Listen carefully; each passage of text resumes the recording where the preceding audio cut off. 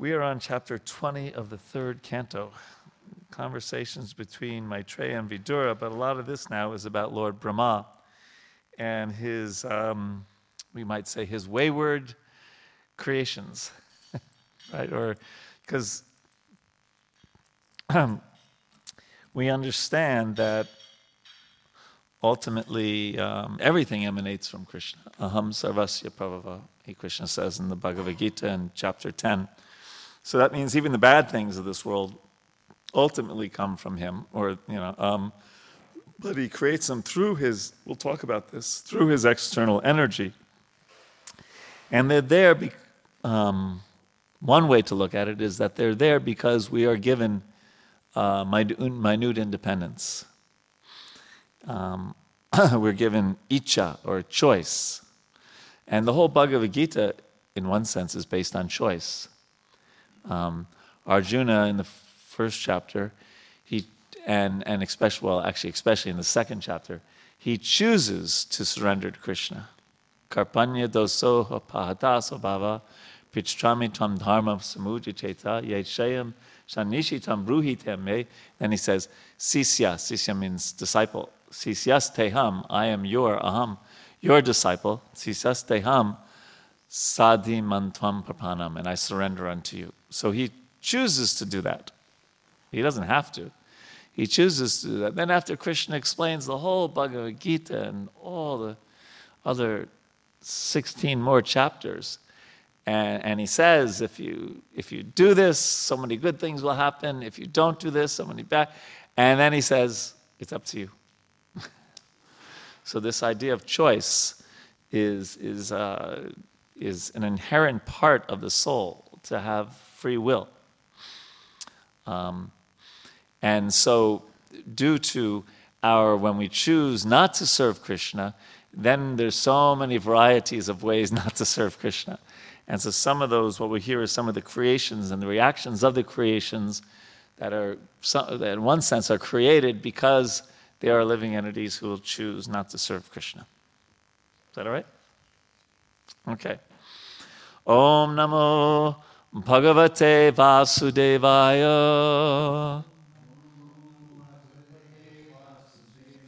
Om Namo Bhagavate Vasudevaya. Om Namo Bhagavate Vasudevaya.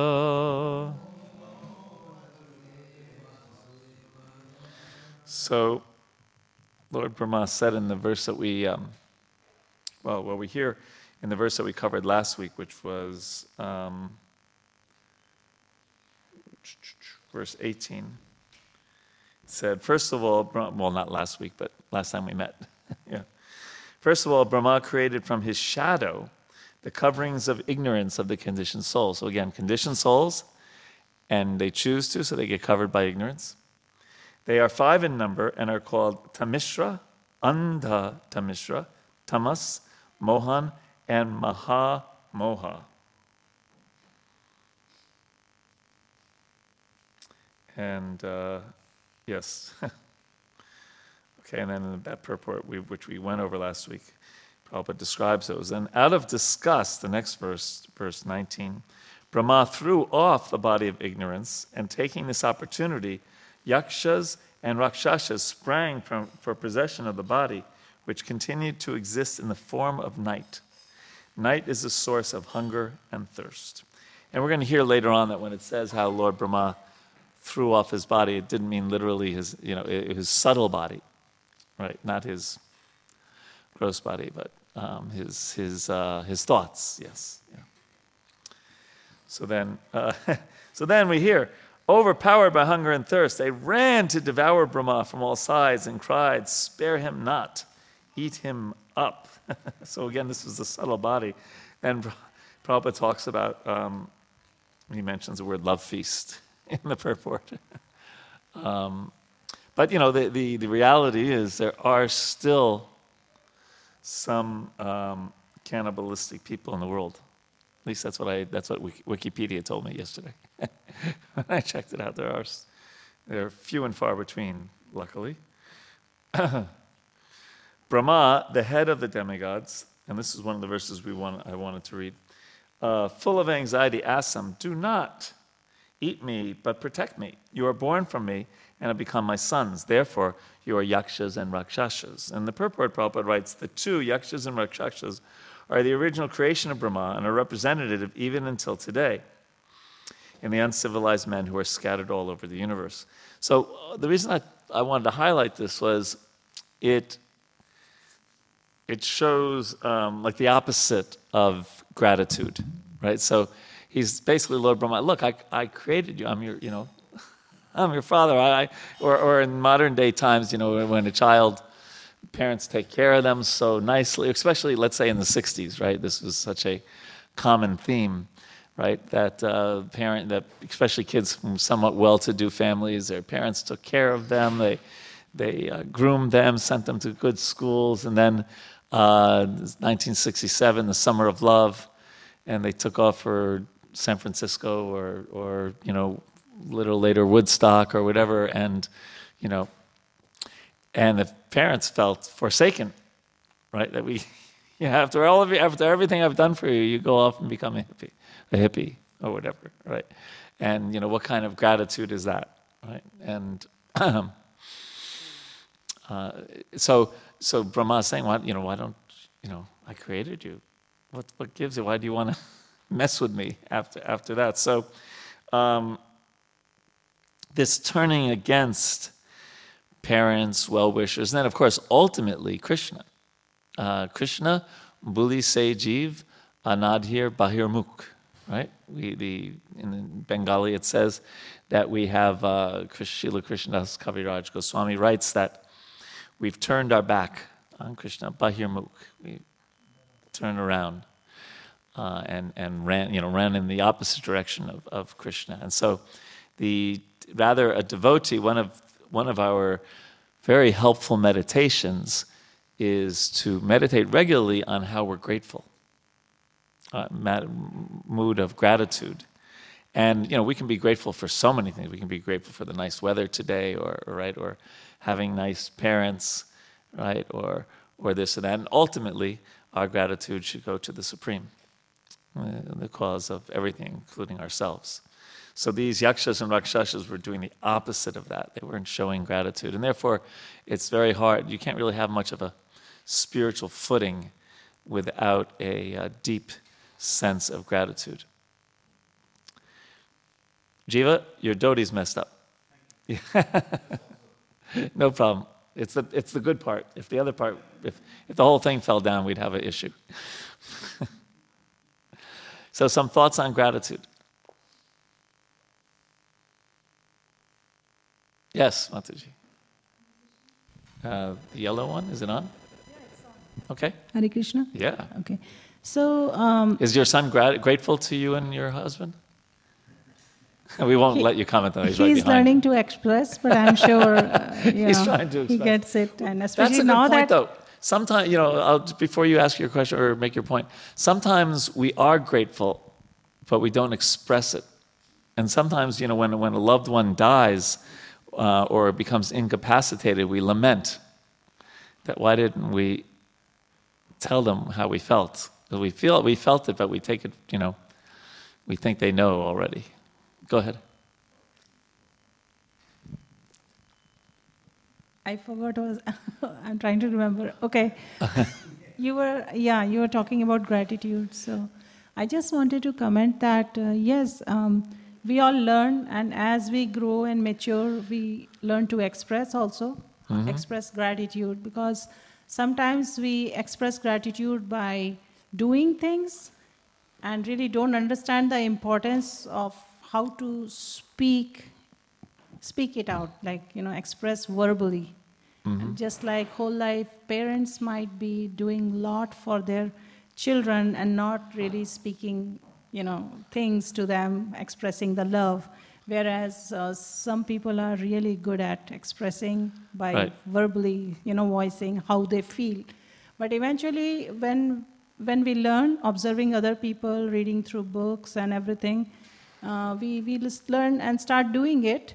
But as we learn that the blessings of Krishna God flows through the Vaishnavas, mercy of Vaishnavas. And in reciprocation, automatically, when we feel it in our heart, we want to, express that also. And that's when that gratitude comes out. And I mean, needless to say, I think we have talked about before also, there are so many occasions here in temples, and when we observe, senior people and experienced people, how to do that, and then we eventually start doing it also. Very good. Yes. I think that's about the practice, sadhana also. Yes. It's like that time that how the devotee asked, how can we pay you back, Srila Prabhupada, for what you have given us? And he said, well, the disciple remains always indebted. But he said, but if you want to try to repay me, then preach vigorously just as I am doing. He once said like that. Mahamachprabhu, you need a microphone. Here's one right here. Red one? It's on. It's on. Panch, while he was probably 5 years old or 6 years old, he told about gratitude. The gratitude is not about yourself; it's about the other person who made you feel grateful. Yeah, very nice. Very good. Yeah. Anything else on gratitude? Oh, wow. We have a lot of comments. Andy? Well, just on a practical level, I think if you're depressed and you try to feel gratitude, it's very, it uplifts your mood. Very uplifting, So it's yes. very mood enhancing. So it's very practical. It's a very Even good... if you don't get all the way to Krishna every time, you can at least help yourself get out of a hole and then do better. Yes. Yeah, because we're... What are we doing? What does the saying go? We're stepping on the flowers and criticizing the weeds. Yeah. Right. Yeah.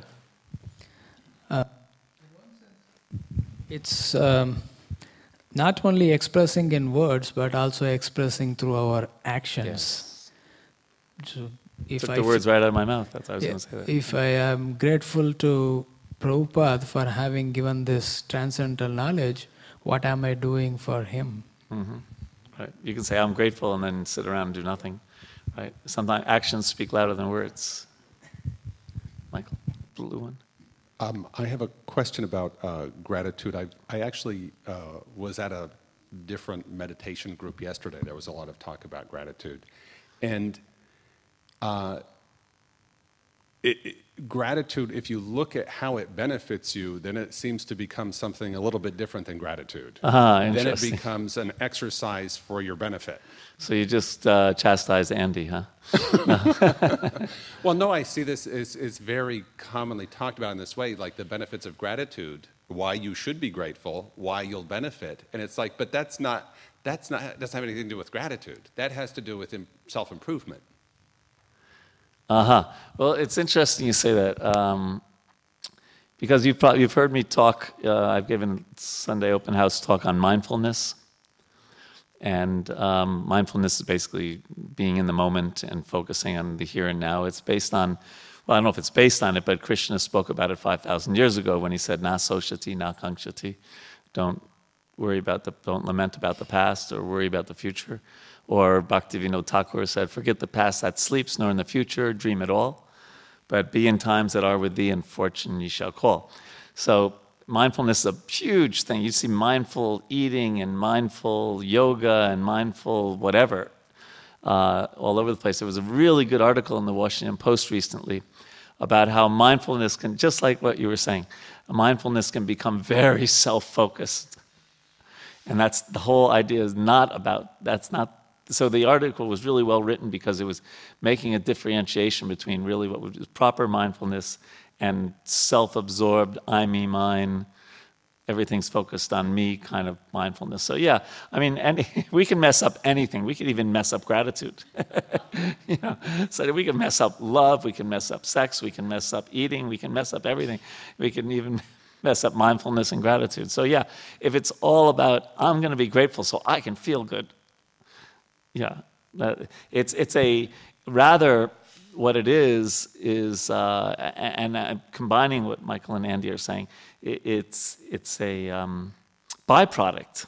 What Andy's basically saying is the byproduct of really practicing proper gratitude, that you do see the world differently. You're putting on a different focus. But if that's your only reason for, I'm going to be grateful so I can feel better about myself. Yeah. So like anything else, we can mess it up or we can use it properly. Is that all right? Yeah. Thank you. Prabhu, and you need a kind heart. I mean, if there is kindness there, and so that's where you're prompted, you want to reciprocate in some way, and how you can do it, and then you speak the gratitude language. Yeah. Not thinking that I want to show gratitude, but it comes out. So then the question is, how do you get a kind heart? You get a kind heart by being in amongst kind people, By being kind. and of course Krishna's mercy. And Krishna's mercy, yes, and all Words those other of material things, nature, chanting. so. Yeah. Okay, good. Shall we go on to the next verse? 22. He then created the chief demigods, who were shining with the glory of goodness. He dropped before them the effulgent form of daytime, and the demigods sportingly took possession of it. Lord Brahma then gave birth to the demons from his buttocks, and they were very fond of sex. Because they were too lustful, they approached him for copulation. The worshipful Brahma first laughed at their stupidity, but finding the shameless asuras close to him, he grew indignant and ran in great haste out of fear. He approached the Supreme Personality of Godhead, who bestows all boons and who dispels the agony of his devotees and of those who take shelter of his lotus feet. He manifests his innumerable transcendental forms for the satisfaction of his devotees. So I'm going to read the first part of this purport and one sentence in the second part. Here the word Bhaktanam Anurupatma Darshanam means that the personality of Godhead manifests his multi-forms according to the desires of his devotees. That's okay. For example, Hanumanji wanted to see the form of the Lord as the personality of Godhead, Ramachandra, whereas other Vaishnavas want to see the form of Radha Krishna. And still other devotees want to see the form the Lord in the form of Lakshmi Narayan. So here we take care of many people's desires at this temple. The Mayavadi philosophers think that although all these forms are assumed by the Lord, just as the devotees desire to see him, actually he is impersonal. From Brahma Samhita, however, we can understand that this is not so, for the Lord has multi-forms. It is said in the Brahma Samhita, Advaitam Achyutam. The Lord does not appear before the devotee because of the devotee's imagination. Brahma Samhita further explains that the Lord has innumerable forms. Ramadi Murti Shukale Niyamena Tishtam. He exists in millions and millions of forms. There are 8,400,000 species of living entities, but the incarnations of the Supreme Lord are innumerable.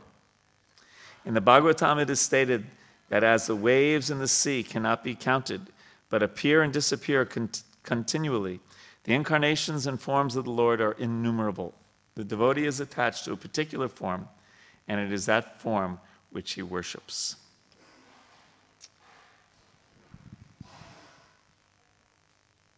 Okay, so on one level, all these different incarnations, right? And there's so many. We see 10 here, and so many. They may seem to us right now as a bit of a distant reality, right? Because the reality is Hurricane Irma, right? That we can, especially if you go on CNN or whatever. That is a reality. Or our mortgage payments are our reality, right? And the idea that there's a spiritual world where Krishna is having all these loving relationships, and there's Vrindavan in Goloka, and it's with our mind, it just seems, okay, that's nice. But, who's going to win the Redskins game today? That's, we tend to, we get quite absorbed in the here and now. And one of the things that the Shastra does is it opens up our narrow vision, right, of what's just between our, and it puts into perspective all the various distractions of this world, and puts them in perspective, first of all, of the fact that we're eternal. I was doing a little research project the other day. I'm writing a bit of a history of ISKCON Resolve, which was something I started in 2002. And I was going through my emails from 2002. And in my emails, I would get every day a little thing from CNN, just the latest, it's in email form, so it's just brief, And so you see, President Bush, and, Colin Powell, and all these things that happened, 15 years ago. And, where are they today? Who talks about President Bush except that, he's trying to raise some funds for Hurricane Harvey victims, but it was such a big thing then, right? And now it's just like nothing, right? Or as Srila Prabhupada used to say that people are so eager to get the morning newspaper. Now, of course, it's often virtual, but in those days, morning newspaper, and then the next day they use it to wrap fish with, or something like that, So it's here today, gone tomorrow. Today's President Trump 15 years ago, who will be talking about him? It'll be something else. So the goings and coming, and whoever won the football match, that we were so absorbed in 5 years ago, we probably don't remember it today. But the things that we practice spiritually, they remain in the spiritual bank account. And they accumulate.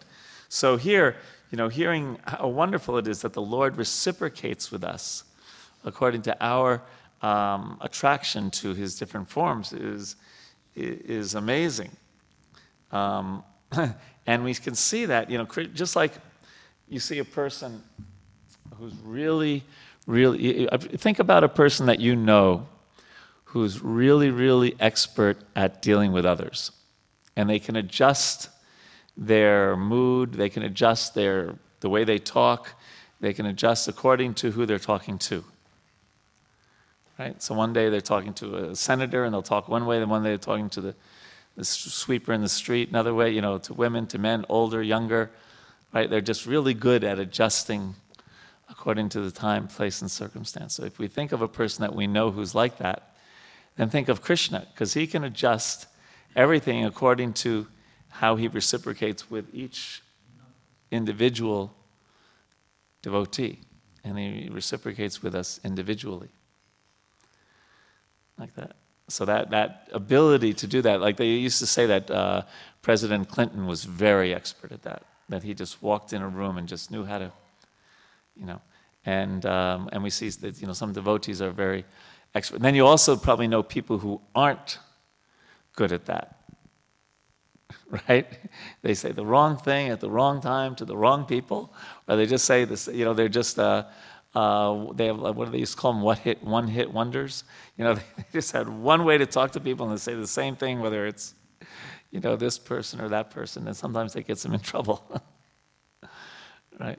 Like that. So here Krishna is showing how Krishna can adjust and reciprocate according to the desires of the devotee. It's quite an amazing ability that Krishna has to do that.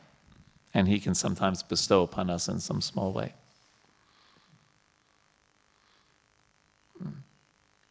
Some thoughts on this point? Yes?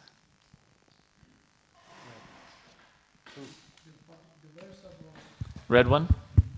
The verse about the Mayavadi philosophers was very interesting to me because they claim that God's forms are imaginary and we just imagine, and God assumes that form to just appear before us, but ultimately is impersonal.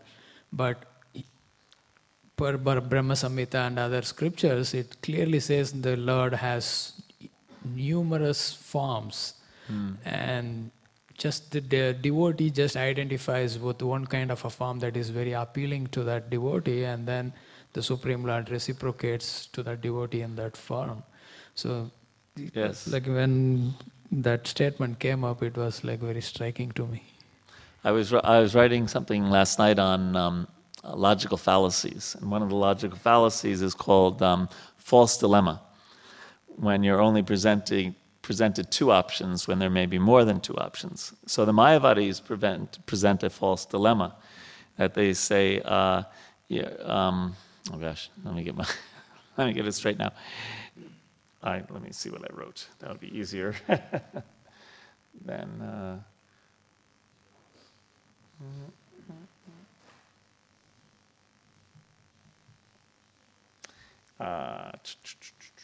Whoops. Give me a second here. Here we go. Oh yes, they present either on one hand materialism or self-annihilation. That's your choice, right? But that's a false dilemma, because there's a third choice, being a devotee and having a loving relationship with the Supreme Lord, right? So it can be it's a good example of the false dilemma logic. Yes? To that, in your own statement just now, Prabhu, you said the Mayavadis know the Lord ultimate, or know the Supreme ultimately to be without form or just illusion, but the difference is the devotee knows that all the forms of the Lord that manifest in the different desires of the devotees are eternal forms, rather than ultimately impersonal. Mm-hmm. Yes. Anything else on this? Yes, Mama? I was just thinking about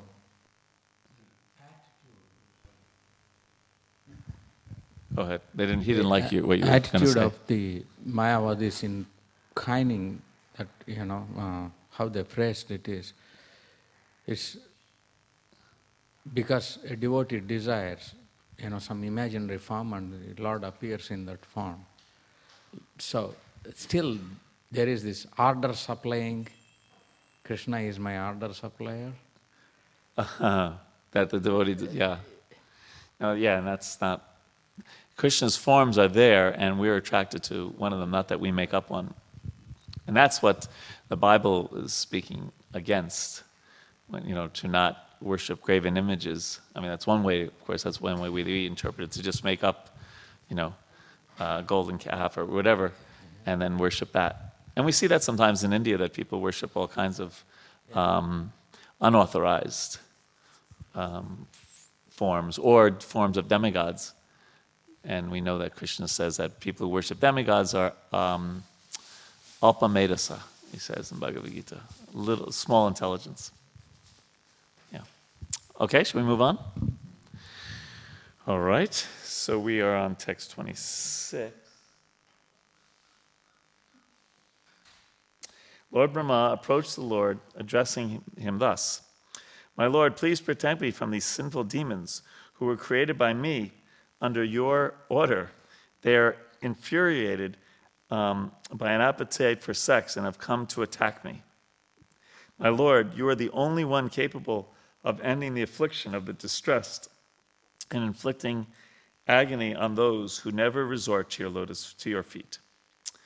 Purport Prabhupada writes, the words Kleshadas Tesham Anasanam Padam Tava indicate that the Lord has two concerns. The first is to give protection to persons who take shelter of his lotus feet. And the second is to give trouble to those who are always demoniac and who are inimical toward the Lord.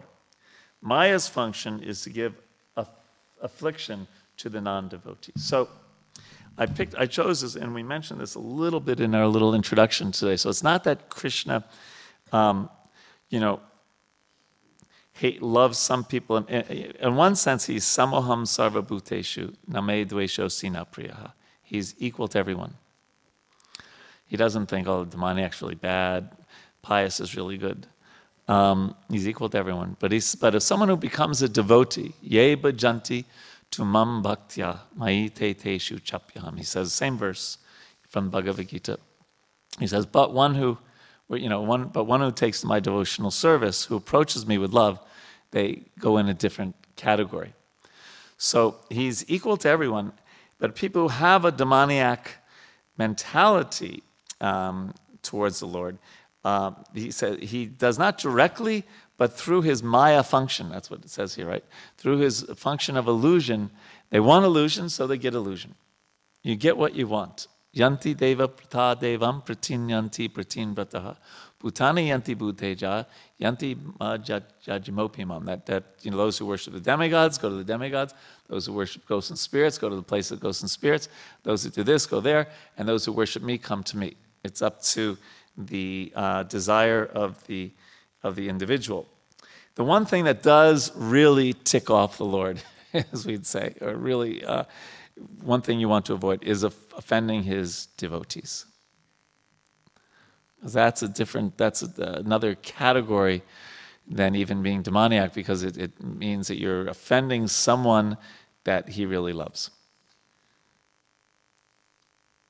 And so we know what we know what that's like. It's one thing if somebody offends us. It's another thing if they speak badly about our spouse or our child or our grandparents or parents or something like that. We feel it much more deeply, generally speaking. So I just wanted to clarify that. It's because I think that's important. The last sentence, Maya's function is to give afflictions. So Krishna does it through. He doesn't do it directly. He's reciprocating with devotees through his material energy. He's dealing with those who don't want to worship him, don't want to have a relationship with him. Parichanaya sadhunam vinashaya cha duskritam dharma sangstarpanartaya sambhavami yuge yuge. Krishna says in the Gita. And then Prabhupada comments on this verse because it says, Parichanaya sadhunam, to deliver the saintly, the devotees. Vinashaya cha duskritam, to take care of the demoniac. But Prabhupada mentions in many places that to take care of the demoniac, he doesn't have to do that directly. He can do that through all kinds of other means. So some thoughts on this? Anything? Yes, Jiva? The controller of the microphone doesn't have a microphone. Makes us remind, we are not the supreme controller. No, we're not supreme control. Can't even control the blue microphone. Hare Krishna. So I was focusing, when I read this verse, the word infliction is again inflicting and annihilating the demons, like you were saying, paritranaya sadhana vinashaya cha duskritam.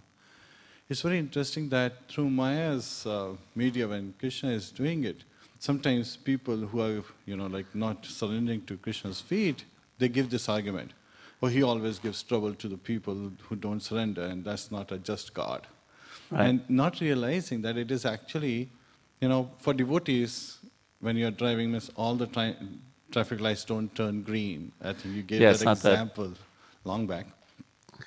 So it's just that our senses are, commanded by Krishna, being Rishikesha. So even though we face similar circumstances, he gives us the intelligence and the patience and the determination to respond instead of reacting. Correct. And so we are able to overcome the circumstances in a much more amiable manner, while a person who is trying to satisfy their senses is so much, reacting to the circumstances and is never satisfied or happy in their heart, is never at peace. Well said. So that's so nice to kind of just by surrendering to the Supreme, if you can get that peace and satisfaction and happiness, why won't you do that? And why do you take another path which is full of, constant struggle, constant infliction of miseries and so forth? So, very subtle way of looking at it, Thank you. Hare Krishna. Hare Krishna. Andy, you were going to say something? The red one? About Lord Brahma. He goes to Krishna and says, you are the protector of surrendered souls. Right. Does he do this just to enforce proper roles? Like, I'm going to you because it's your job to do this? Or is it, Brahma is so powerful, but can we think of any example where he uses his power to fight or defend, or is he completely pacifistic?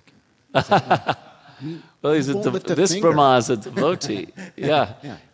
But it is, you're right, it's a great example because, as we've said many times before, that his intelligence is as great as his life is long, right? So how much more intelligent is he than us, right? And what does he do? He takes shelter. And even, was it Narada Muni who was questioning, because he saw Brahma meditating, and he thought, well, you're the supreme, you're creating all this stuff, right? But you're meditating on someone, so could you help me with this? That was earlier, or that comes up? Yeah.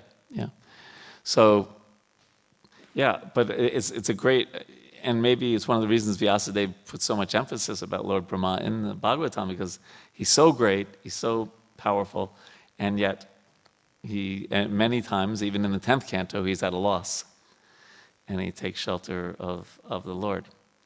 So, it's real. I don't know. You mean your point is, could he just take care of it all himself? Without. Why doesn't he? Well, maybe, the point is, it's just like Krishna says in the 8th chapter of the Bhagavad Gita, verse 7.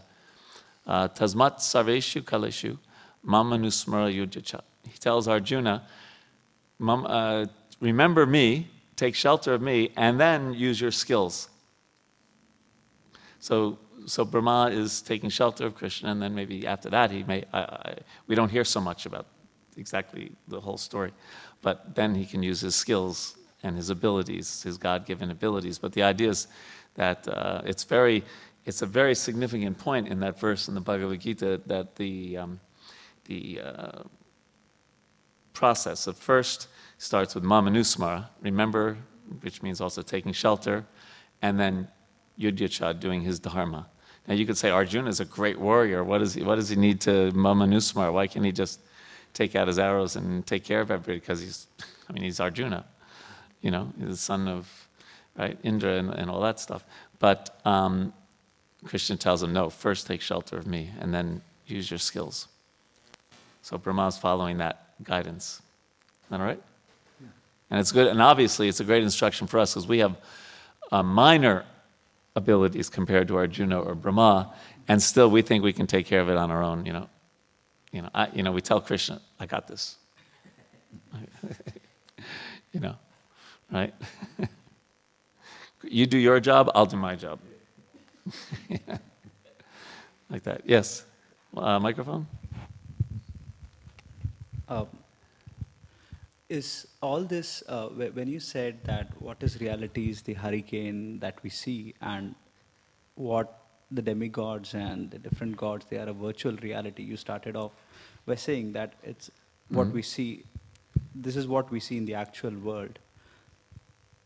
Are all these references that are made in the Bhagavatam to the demigods, or to, is it just to say that, is it just to give us a picture to understand that these exist within us? Like, when you say the demon, and the demon comes with a desire, all his worldly desires, so the demon also exists within us, right? That desire rises from the human heart. Mm-hmm. And so is it, so when we realize that the demon exists within us, we see ourselves as good people innately. That is a conditioning we that in our generally mind. do. We look in the mirror and say, I'm a pretty good guy, yeah. Yeah, I'm a pretty good guy. We can't really accept the fact that sometimes we are not good, we are selfish. Right. To other person, he can see that or he can feel that. Right. So, when we realize that there is a demon within us, what do we do? Okay, well, you asked a lot of, you mentioned a few things there, so we'll try to cover them one by one. Yes, it's like I had a friend, he was from Bengal, and he lived in Vrindavan for many years. I lived in India for 21 years in Vrindavan. And he was the mailman for the temple. And he used to always tell me, he says, Rajabihari, I'm the worst kind of fish, selfish. So what do we do? Yes, we see, when we read the Bhagavad Gita or we read the Bhagavatam, And we see in ourselves some of those qualities, both the good and the bad, you know. And it's not good to just focus on the bad, by the way. Sometimes we think humility is just, you know, I'm lower than the worm and stool and all these kind of things, you know. But it's also realistic to say, well, I also have, obviously I'm here at the temple, I have some good, you know, to see the reality of the situation. So we want to cleanse our heart of these things. And Chaitanya Mahaprabhu has said, you know, it's very, very clear in his statements that the way to do that in this age is primarily through chanting of the holy names of the Lord, chanting the Hare Krishna Mahamantra or other names of the Lord. There's other processes, hearing the scriptures, serving devotees, worshiping deities, etc., making friends with devotees. These all are processes for purifying the heart. And all of them, though, require a certain amount of focus. Because you can take out your beads and schnick, schnick, giddy, giddy, ray, ray, while you're watching the Redskins game, you know, and looking at the hurricane. Oh, boy, it didn't hit Miami, but it sure is going after you know, Fort Myers or whatever, you know, right? And then checking your email and ram, you know, right? You can do that. But we have to remember that these are not just mechanical processes. They are processes by which to link us with Krishna. So therefore, when we pick up our beads, we can be in, actually, I was just, I'll read you something if I can. I think I can find it pretty quickly. This is from His Holiness Sachinandan Swami. And he says that we can pray to Krishna like this: My Lord, I have this problem. I turned away from you, and I have become attracted to the shadows of the material energy. I just can't detach myself from Maya and turn to you completely. I want it, I tried it, I suffered for it, but I am a captured soul, a conditioned soul. Please, my Lord, help me. So it's good to remember when we're doing these things, coming to the temple, picking up our mala, seeing the deities, that it's all about a connection with a person, the Supreme Person, but it's all about a relationship. And that, just like with we were talking with Andy, we don't have much of a spiritual muscle, right? But Krishna has an unlimited spiritual muscle. He created the muscle. So although it's very hard to, it sometimes feels like trying to clean coal, you know, right? You know, trying to get the black out of coal, right? Which is not possible, right? And it sometimes feels like that. But Krishna can do anything, including cleanse our hearts. So it's about developing a relationship. As for the first part of what you mentioned, yes, the Shastra gives us it's not that Hurricane Irma is an illusion. It's not that you should just, you know, fly into Fort Myers and say everything's temporary and this is just an illusion. Hare Krishna, you know, get thrown into the ocean, right? You know, that's not. These things, you know, the hurricanes and mortgages and getting your car inspected when you get the letter from the government saying you should, those are all real. They're temporary. And so it's just good to keep them in perspective of the fact that I am an eternal soul, has an eternal relationship with the Lord, and at least balance our life so that it doesn't just become hurricanes, mortgages, and car payments, right? But it becomes balanced with by ultimate reality. There's, in the second chapter of the Gita, Srila Prabhupada uses this word swadharma, right?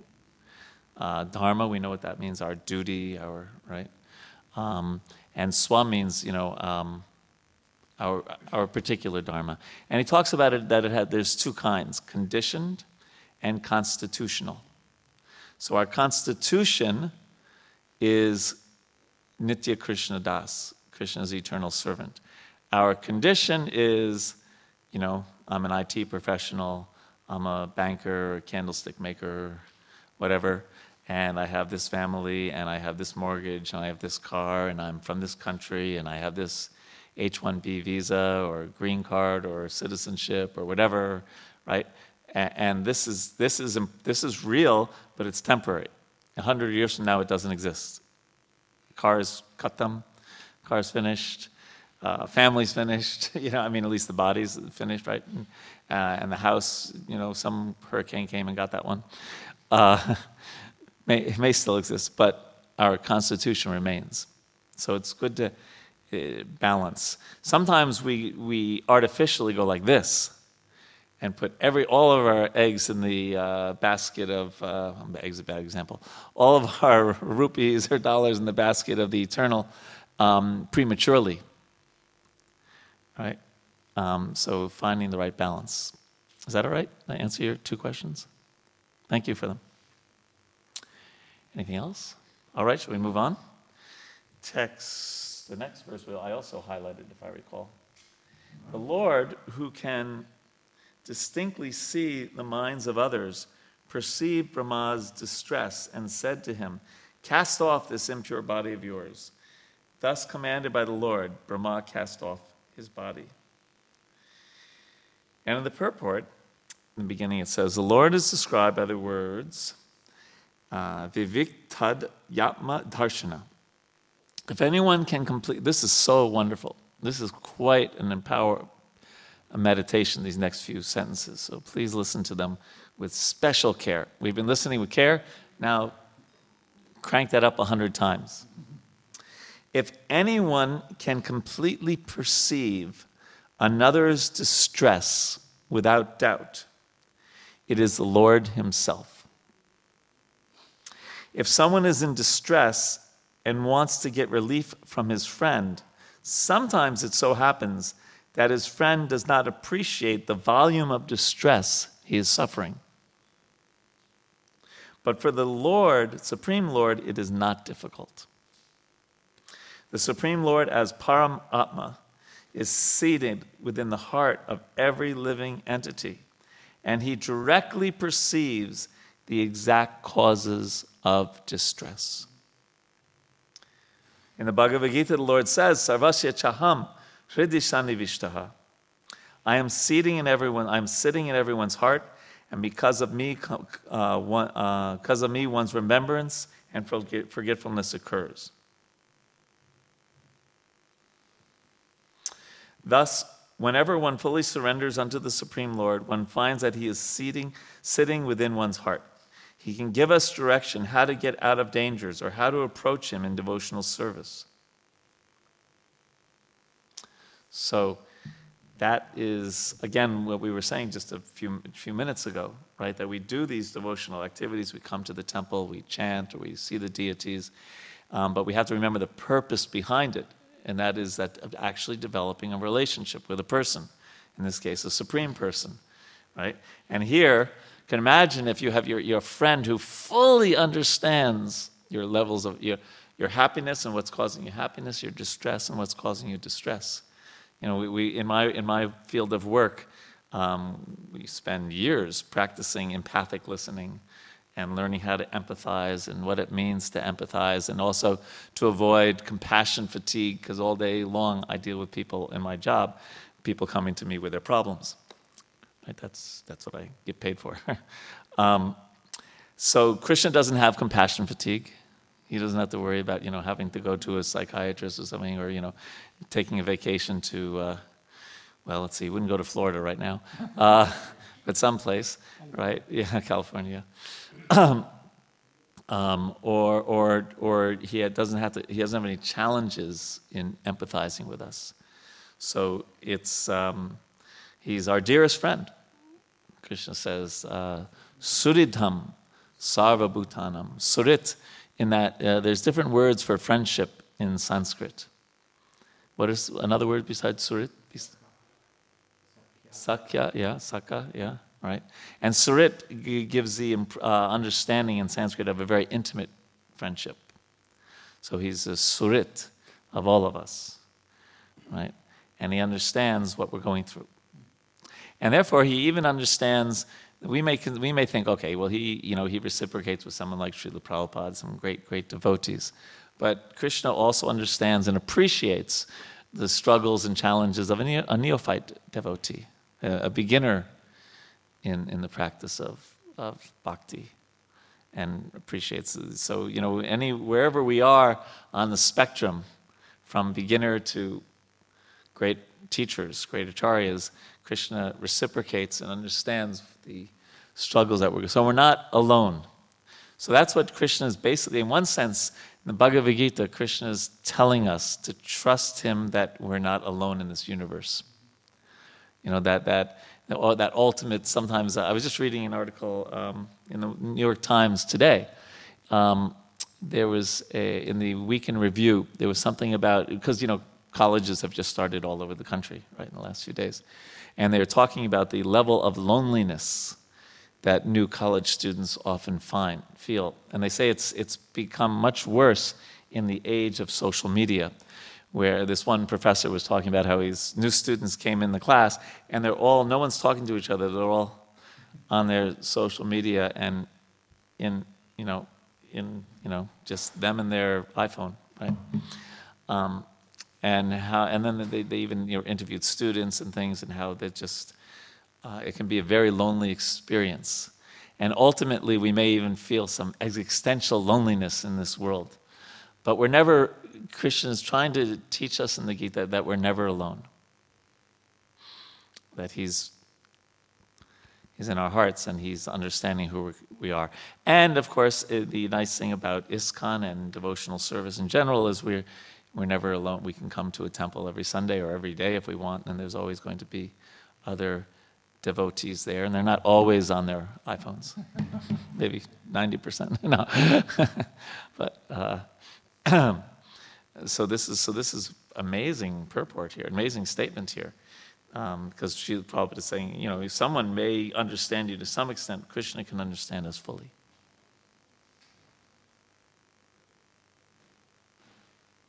Yes? Your emphasis on faith is very wonderful and it's very wanted, and it defeats the argument of, one could say, Lord Brahma, very elevated devotee, he could approach Krishna directly. Arjuna, very elevated devotee, he could approach Krishna directly. But what about me? I'm not so elevated. You're asking me to have faith in the practices of bhakti yoga, seeing the deity. And in one place, Srila Prabhupada states that just as Arjuna heard the Bhagavad Gita directly from Krishna, one who reads the Bhagavad Gita translated in its disciplic succession can have that same experience. And he also says that about Bhishma Dev. Bhishma Dev is lying on the bed of arrows, right? And he's directly seeing Krishna as he's leaving this world. And I don't have the exact, I'm paraphrasing now, I could find it later. But Srila Prabhupada writes that the same benediction can be had by anyone who serves Krishna in this life. To have that darshan of the Lord. Yes? Red. For those who are listening on the, because we get a lot of listeners who listen on every week on the recordings. You may hear me say red, yellow, blue, green.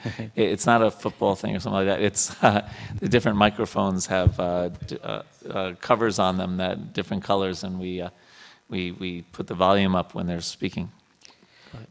This purport, it answered Andy Prabhu's question, because the question was why he has to approach. He himself is Brahma, why he has to approach the Lord, because of the situation.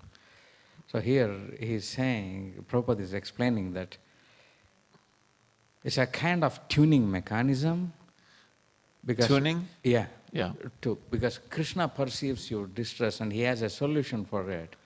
But by approaching him, we are able to perceive that remedy. Yeah.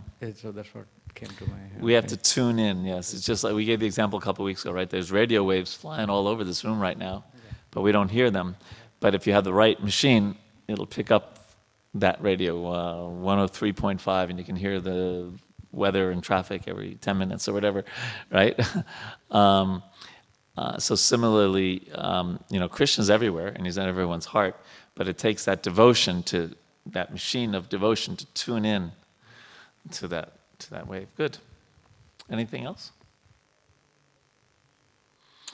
Okay, well then we'll move on to, we're going to read a few verses up until 37. So 29. The body given up by Brahma took the form of the evening twilight, when the day and night meet, a time which kindles passion. The Asuras, who are passionate by nature, dominated as they are by the elements of Rajas, took it for a damsel whose lotus feet resound with the tinkling of anklets, whose eyes were wide with intoxication, and whose hips were covered by fine cloth, over which shone a girdle. So, different times of the day are good for different things, generally speaking. Of course, any time of the day is good for chanting Hare Krishna and spiritual practices, but still the morning hours are the most beneficial for spiritual practices. And the evening's a good time to go to sleep and get up early in the morning. Her breasts projected upward because of their clinging to each other, and they were too contiguous to admit any intervening space. She had a shapely nose and beautiful teeth. A lovely smile played on her hips, and she cast a sportful glance at the Asuras. Adorned with dark tresses, she hid herself, as it were, out of shyness. Upon seeing that girl, the Asuras were all infatuated with an appetite for sex. The demons praised her. Oh, what a beauty! What rare self-control! What a budding youth! In the midst of us all, you are passionately longing for her.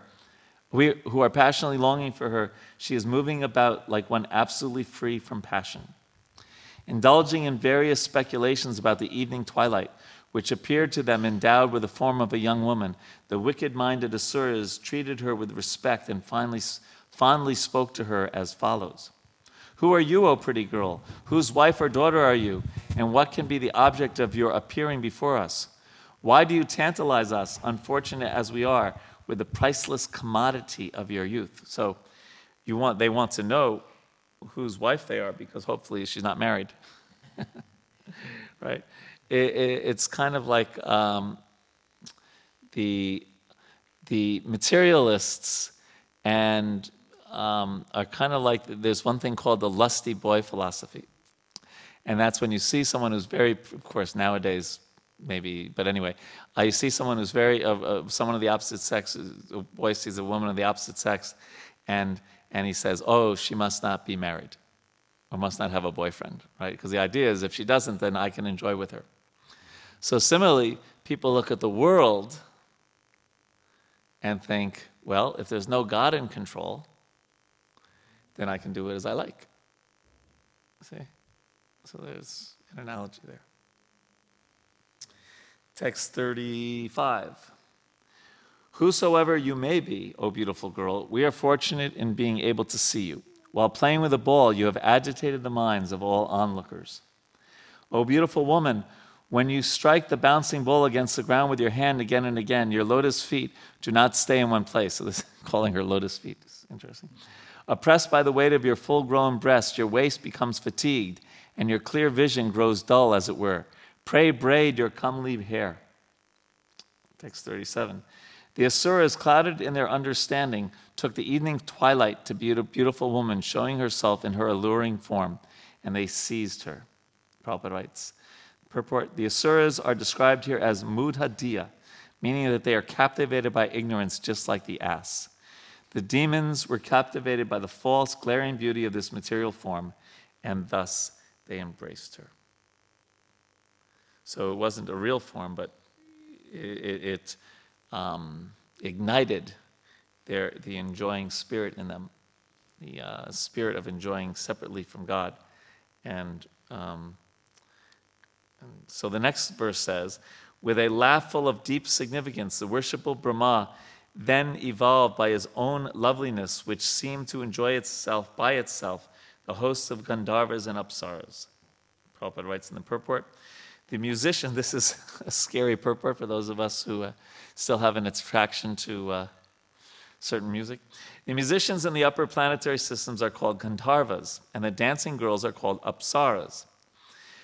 After being attacked by the demons and evolving a form of a beautiful woman in the twilight, Brahma next created Gandharvas and Apsaras.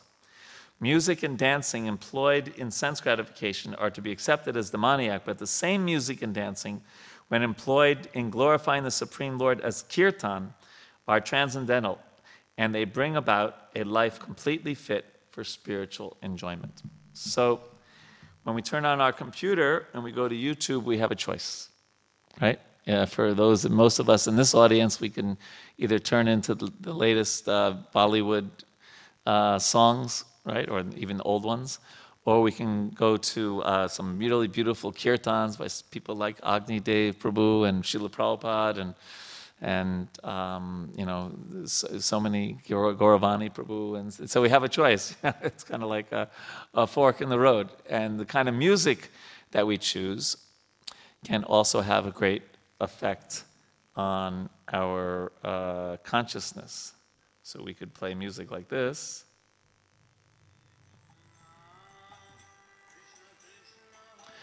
That's Agni Dev, right? And I won't play the Bollywood music. Right? But we have a choice. And here Srila Prabhupada is suggesting to us, because the sound vibration has a great effect. You know, if you listen to this 3 more minutes, as you leave the temple right now, you go, Hare Rama, Hare Rama, Rama Rama, Hare Hare.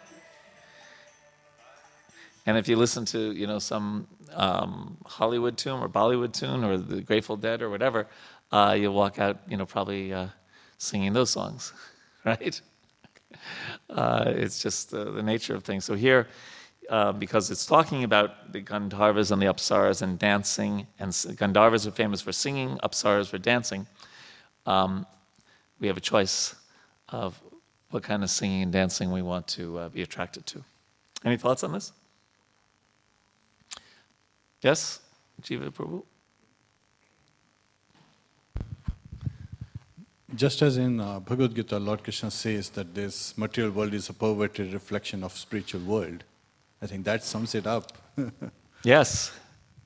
Yeah. When I was a kid in the 60s, there was this song, I forget who sang it, Dancing in the Street. And it goes on to, they'll be dancing in the street, and it goes on to the different cities that the people will be dancing. And it was a really attractive song. And then when I became a devotee, I was dancing in the streets. We would have Harinam Sankirtan, and so we spiritualized that in that way. Anything else on this? But music is very, very powerful, right? We know that in every culture. Right? You can learn, practically speaking, you can learn, by a few things, how people eat, right? And how they celebrate, especially through song. You can learn so much about a culture. And if you want to connect with people, you know the kind of music that they listen to, right? Right? And it often reflects, just like the music of the 60s in America, at least for a certain part of America, it very much reflected a culture, right? If you're going to San Francisco, make sure you wear a flower in your hair and all those kind of things, right? And even, Bollywood has changed over the years, right? And it reflects the culture of major parts of India, at least north, right? Tollywood in the south, maybe, and things like that, right? But so music very much, it moves the emotions.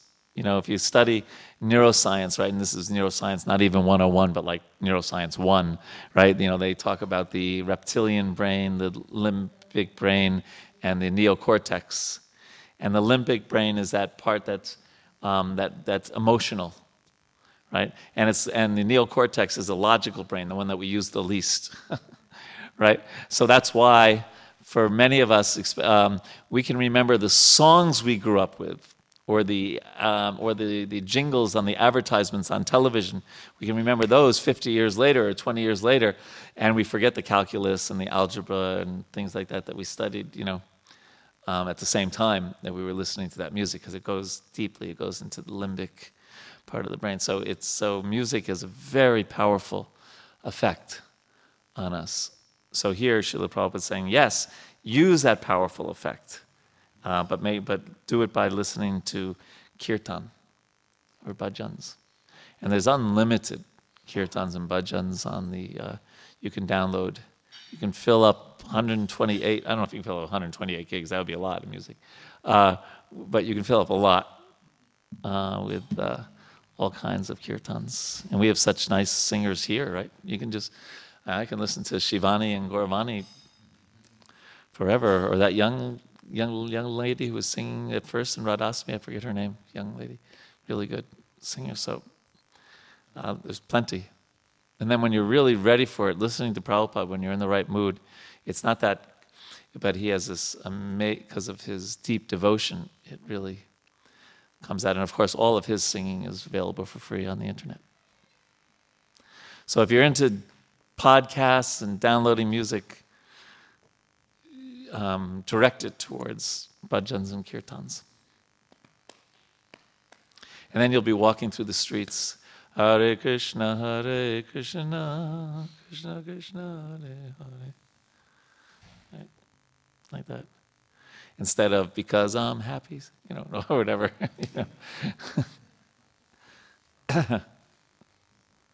Yes, a microphone? The red one. So, when we listen to this kirtan or any music, and because since music in itself is, so your mind sometimes repeats the same song. Correct. Is it healthy to have that? I mean, Very let's say healthy. we are repeating the kirtan in our mind, and it happens because it has a very profound effect on you emotionally also. Super healthy. Okay. It's perfection, practically speaking. Mm-hmm. Yeah. Anything else? Okay. So. We have Vinod here. She always listens to kirtan. She's always saying, her and her husband are always saying, can you bring so-and-so kirtan singer to the temple here? Why is he in New Jersey and not coming to DC? All these things. Okay, so we're continuing. Text 39. After that, Brahma gave up that shining and beloved form of moonlight. Vishvavasu and other Gandharvas gladly took possession of it. How are we doing time-wise? Okay. The glorious Brahma next evolved from his sloth, the ghosts and fiends, but he closed his eyes when he saw them stand naked with their hair scattered. The ghosts and hobgoblins took possession of the body thrown off in the form of yawning by Brahma, the creator of the living entities. Is that why people go like this when they yawn? That's an Indian, they do it in India all the time, right? Right? You ever seen that? You ever seen that? When you yawn and... Oh yeah? Okay. This is also known as a sleep which causes drooling. The hobgoblins and ghosts attack men who are impure, and their attack is spoken of as insanity. Recognizing himself to be full of desire and energy, the worshipful Brahma, the creator of the living entities, evolved from his own invisible form, from his navel, the host of Sadyas and Pitas. The Pitas, not Pitas, themselves, so that I always get that pronunciation. One is yellow and one is father. How do you pronounce one? Pita is yellow? Pita. Okay. Pila, okay. Very good. Right. And father is? Pita. Yeah, that's my son gets it right. Because he knows Hindi. He always calls me Pita. Except when he's angry at me. No.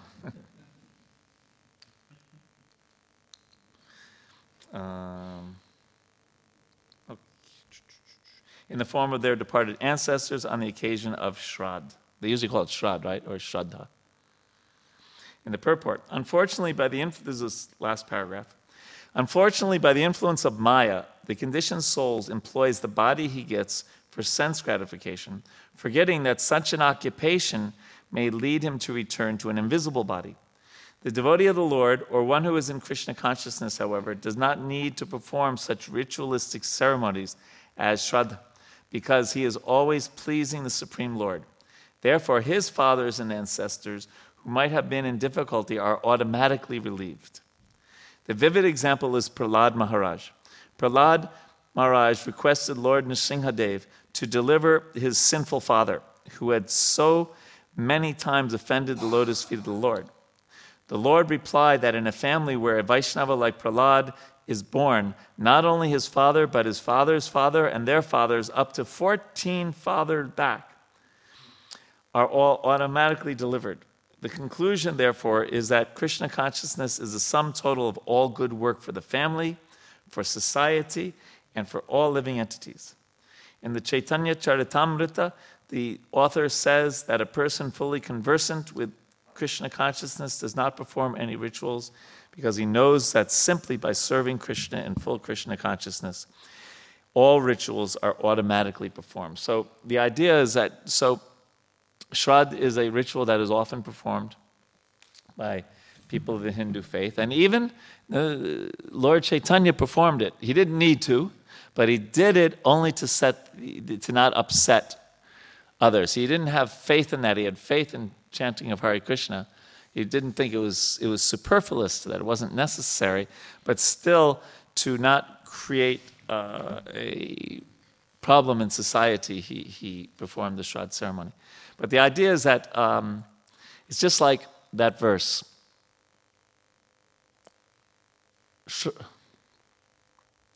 How does it begin? Always remember Krishna, never forget. Smartavya satatam Vishnu, vismartavya najatuchit, sarva vidhi nisedhasyur etayor eva kinkara. It says, always remember Krishna and never forget Krishna. And all the other do's and don'ts are kinkaras, they're servants to this principle. Okay, so Krishna consciousness, so the rituals, you may accept them, not accept them, but they're subservient to pure bhakti. Okay, and then the best way to serve one's family is not just by doing the Shraddha ceremony, but by being a devotee, and then up to 14 generations.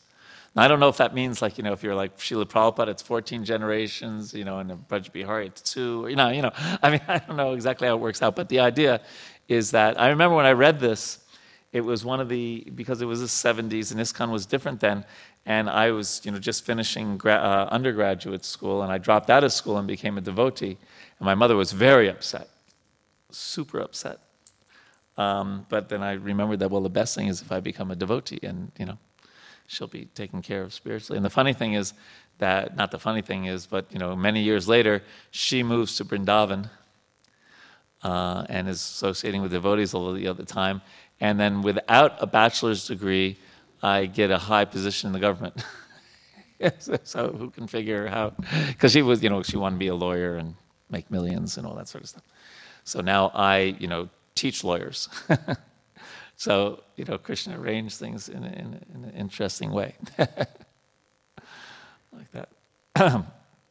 But the point being here is the power of the essence, and one of the things we always want to do when we're reading Prabhupada's books is extracting the essence. The essence is the power of bhakti, the power of devotional service. That it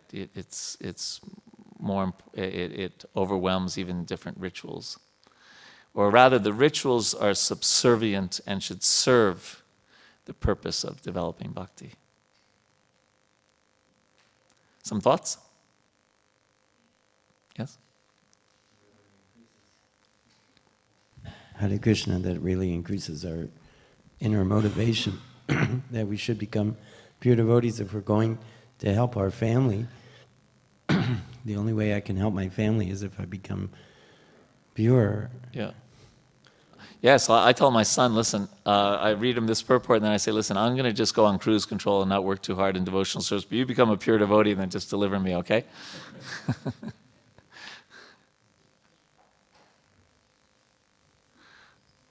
Yeah. Yes. So that should not exactly be the way we preach to our kids, but anyway. Yes, Mataji. Hare Krishna. Prabhu, so we are trying to follow one or several processes of devotional service to the best of our ability. Right.